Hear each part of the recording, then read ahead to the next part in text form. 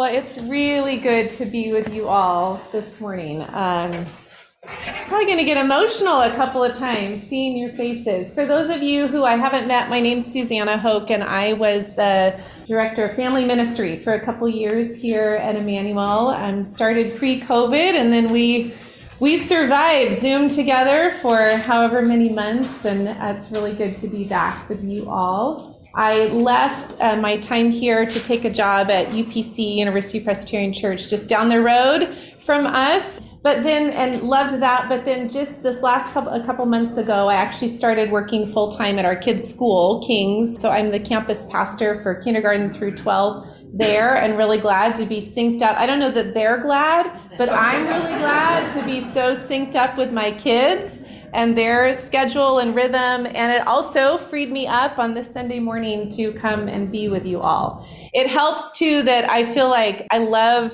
how you guys, the space you create for God to move and what the order of worship looks like. And so as I read what Dave had put together and the title of this sermon, The Promise of Light, I thought, how can I say no to that and the opportunity to come and reflect on the goodness of this promise that we have of Jesus, the light of the world.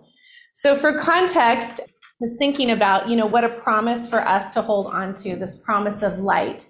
And as I thought about John, who wrote our passage that we'll read here in a minute or so in Revelation, I thought, man, I wonder if that was what he was doing as he sat in exile on the island of Patmos, if he was holding on to that promise of light. So we think about John's life. He grew up longing for the Messiah.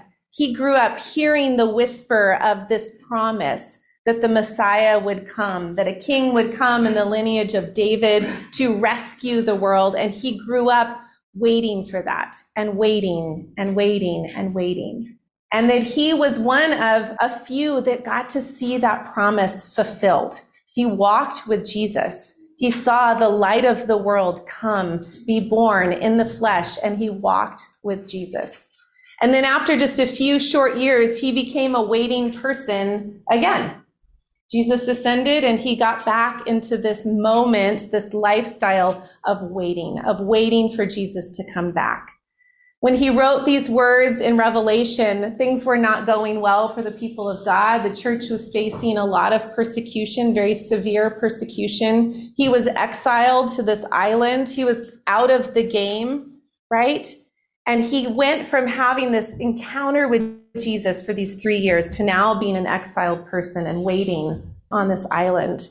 And I thought, man, I wonder if he was holding on to this idea of the promise of light as he had this vision and wrote these words down that we're going to read in Revelation 22. So let me pray as we turn to those words, as we prepare to turn to those words. So, Father of lights, Jesus, the light of the world, Holy Spirit, who is here among us, we pray this morning that you would illuminate these words. We thank you that you desire for us to know you. We thank you that you reveal yourself to us. You speak to us. We pray this morning that you would open our eyes to see you. You would open our ears that we might hear you. You would soften our hearts that we could receive the word that you have for us this morning. We pray, Lord, that you would refine us by your light. We pray you that you would warm us with your light. We pray that you would encourage us, you would do the work that you desire to do in us and among us this morning. In Jesus' name we pray, amen. So the text for this morning is from Revelation 22, verses 1 through 7. I'm used to talking to kids now, so I'll say that's in the back of your Bible. Go to the end and then flip forward a few pages. So we're on page 1008. And this is the word of the Lord for us this morning. Then the angel showed me the river of the water of life, bright as crystal, flowing from the throne of God and of the Lamb, through the middle of the street of the city. On either side of the river is the tree of life, with its 12 kinds of fruit, producing its fruit each month. And the leaves of the tree are for the healing of the nations. Nothing accursed will be found there anymore. But the throne of God and of the Lamb will be in it, and his servants will worship him. They will see his face, and his name will be on their foreheads. And there will be no more night. They need no light of lamp or sun, for the Lord their God will be their light, and they will reign forever and ever. And he said to me, these words are trustworthy and true. For the Lord, the God of the spirits of the prophets, has sent his angel to show his servants what must soon take place. See, I am coming soon. Blessed is the one who keeps the words of the prophecy of this book. This is the word of the Lord. Thanks be to God. So one of the things that I learned really profoundly during my time with you all at Emmanuel is the meaning of Advent. Some of it was probably being newer to Seattle and the darkness that descends on us this time of year, but also just liturgically the richness of the Advent season, the season of waiting. So I learned this beauty of this dynamic between Christmas and the celebration of Christmas and Advent, this season where we're really leaning into the promise of light in the midst of darkness. At Christmas, we celebrate the great news that Jesus has come. But in Advent, we remember the promise that Jesus will come again. Christmas is this season that's full of joy and wonder, a time when we celebrate the good news of Emmanuel, God with us, the light of the world, coming to live among us. Advent is full of longing and full of waiting. It's a time when we recognize, we allow ourselves to make some space for our doubt, for our disappointment, and the darkness that surrounds us often as we wait for the light of the world to come again. Christmas declares the already of the kingdom of God. Christmas declares the way that God has come, that his kingdom and his reign is already here at work on earth.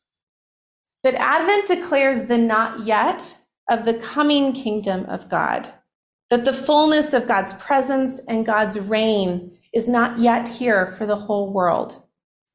As followers of Jesus, we are living in what theologian George Ladd calls the presence of the future.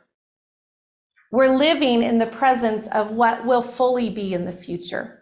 We're living in this space of the already, but the not yet of the kingdom of God.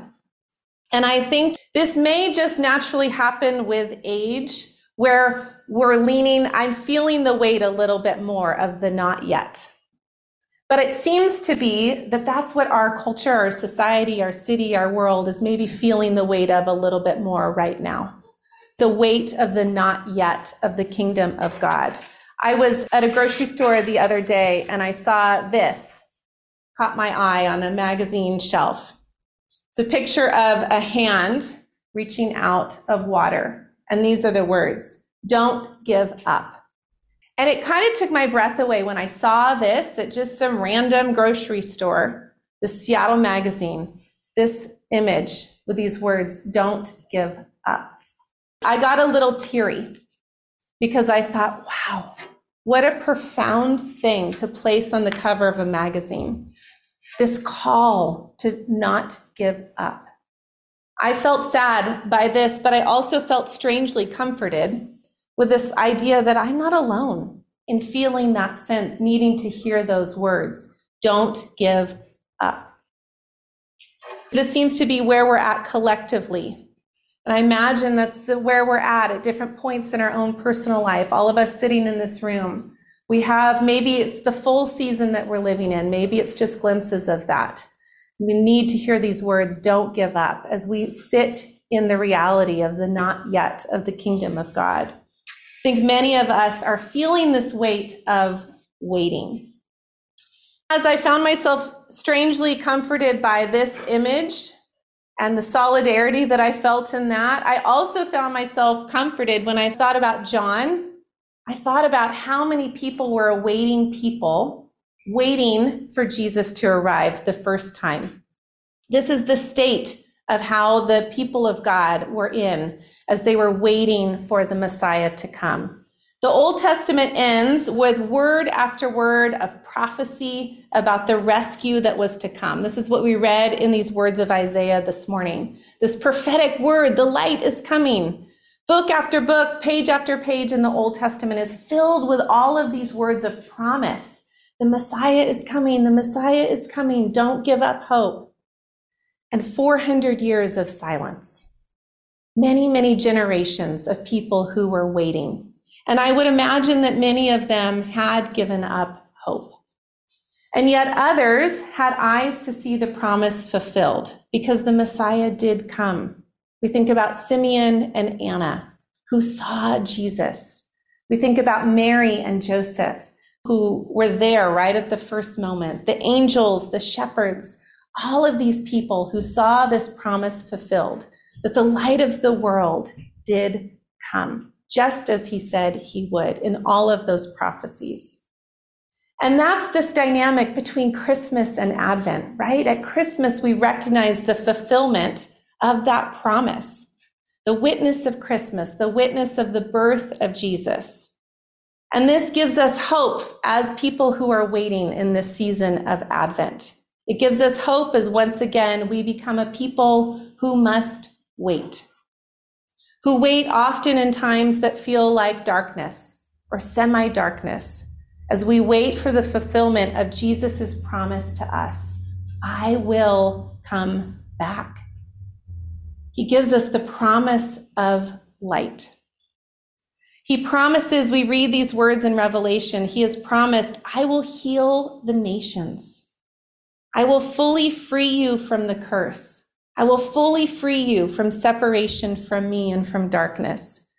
He gives us the promise that we will see his face and the fullness of his glory. And no longer will we need to work hard to remember God. He'll be right before our eyes. And no longer will we fight the darkness, for all will be light. As the angel told John, the angel tells us, these words are true and trustworthy, and we are blessed to hold tight to them. This is our future. So the question for us this morning is, how do we live in the presence of this future? A couple of years ago, our family took a boat trip through the mangroves of Mexico. We like to get in the actual sunlight as often as we can during the winter. And so go down there and took a boat ride through the mangroves. And as we turned around a corner, there was this bird sitting on this tree stump that had its wings kind of curled this way and was just standing there towards the sun. And as we kept going through those mangroves, we came across bird after bird who had their wings curved in and they were oriented towards the sun and they were taking a little sun bath. And I had this thought of, I resonated with those birds, right? Of needing to turn towards the sun and just receive its warmth. And that's become this spiritual image to me of what does it look like to be a waiting person, waiting for the promise of light, and this spiritual image of turning towards it, finding moments where I can turn towards it. My other, I work with kids now, so I have to do an object lesson. It's my object lesson. So birds in Mexico of turning towards the sun. This is what wakes me up in the morning these days during the dark Seattle winter. This is a little light that when you turn it, it magically turns on. But this light also, it has a feature where you can sort of turn it down and turn it up. And so when I wake up in the morning, this light slowly turns until this fake sun wakes me up in the morning. So those dark days when it doesn't get light, the sun maybe doesn't rise at all, it seems like, but certainly doesn't until, 7:30, 8, when we're all driving to work in the darkness. I have this little artificial light that slowly rises each day. And it becomes this image to me of the light will come again, right? Even though it's dark, this creating of light helps remind me during this time of darkness. It's not the real thing, but it reminds me of the light. So I think these two ideas of these birds turning towards the sun and of finding ways to create light are these ideas of what our work looks like as a waiting people, as we wait in this season of darkness, as we wait in the not yet, in the already but not yet. How can we cultivate putting our trust in this promise of light? And I think in these two ways, right? We turn our face towards the sun. We turn our face towards the light of God. And we find habits and rhythms that remind us of the light. We make time for this every day. We make time for God to speak to us, for God to shine his light on us, for God to warm us with his light. I think we need to do this, and we need to remember too that our hope is not just in any light, but our hope is in the light of God. And I think as I saw this image, that was part of my sadness. Part of my sadness was knowing that likely what I would find in the words of this magazine were a hope that came from myself, right? An encouragement to do what I could to help myself. But really, ultimately, we cannot save ourselves. We cannot make the light. All we can do is receive the light of Christ and reflect it. You guys know I love Sarah Groves, so I couldn't talk without having a Sarah Groves song in here. Sarah wrote this song. It says, "You are the sun." And the lyrics go, "You are the sun shining down on everyone, and she is the moon." So she sings this song to God about how God is the sun and that we are the moon. And all we can do is reflect the light of the sun. The moon cannot generate its own light. When we look up in the sky at the moon and it's bright and glowing, the moon has no light of its own. That beauty that we see, that light of the moon, is a reflection of the light of the sun. So God is the sun and we are the moon. We have no light of our own, but what we can do is receive the light of Christ and reflect that light to those around us. So we need to do this. We need to take time every day to turn towards the warmth of God's sun, to allow it to reflect on us, to allow it to shine on us. As we think about this, the nature of the light of God is different than the nature of the light of the sun, and it's certainly different than my fake light, right? My artificial light. The words in John's Revelation speak of the nature of God's light. What is God's light like, and what does it do? God's light heals us. It brings life and it empowers us. God's light also reveals. It shines on places of darkness, of sin in our life. It refines us. And our invitation, I think, as a waiting people in this time of Advent is to, as I said, to turn towards the light of God, to make space every day for God's light to shine on us, for God's light to fill us, to allow God's light to reflect off of us to the world around us, to our family, to our friends, to our neighbors. In doing this, we hold tight to what Peter, also a waiting person, called the great and very precious promises of God. So Peter, like John, grew up waiting for the Messiah. He spent his childhood, he spent his teenage years waiting for this promised one. He walked with that light for about 3 years and then found himself waiting again. And Peter says two really profound things about this waiting. He says this, he says, "The Lord is not slow in keeping his promise, as some understand slowness. Instead, he is patient with us, not wanting anyone to perish, but everyone to come to repentance." Peter says also that God's divine power has given us everything we need for a godly life through our knowledge of him who called us by his own glory and goodness. I think this is the message for us. Don't give up. But the life-altering reality is also that the hand that we reach up to is the hand of God. And every day as we make time for the light of God to shine on us, to reveal places where we need to turn towards him.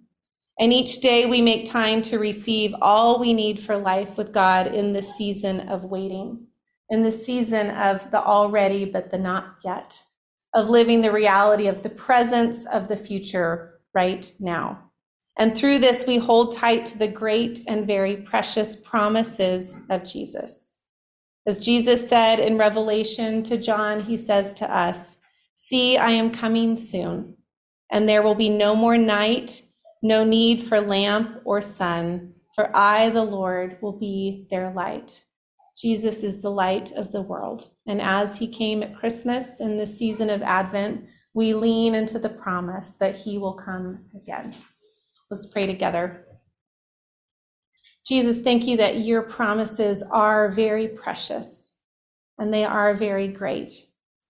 And they are promises that we can put our weight down on.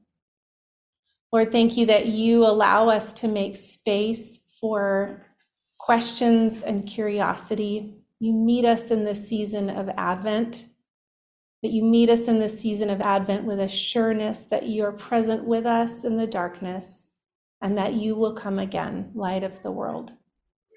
Lord, thank you that you meet us every day as we turn towards you to receive the warmth of your light, to receive the refining that it brings to us, to receive the empowerment that it brings to our lives.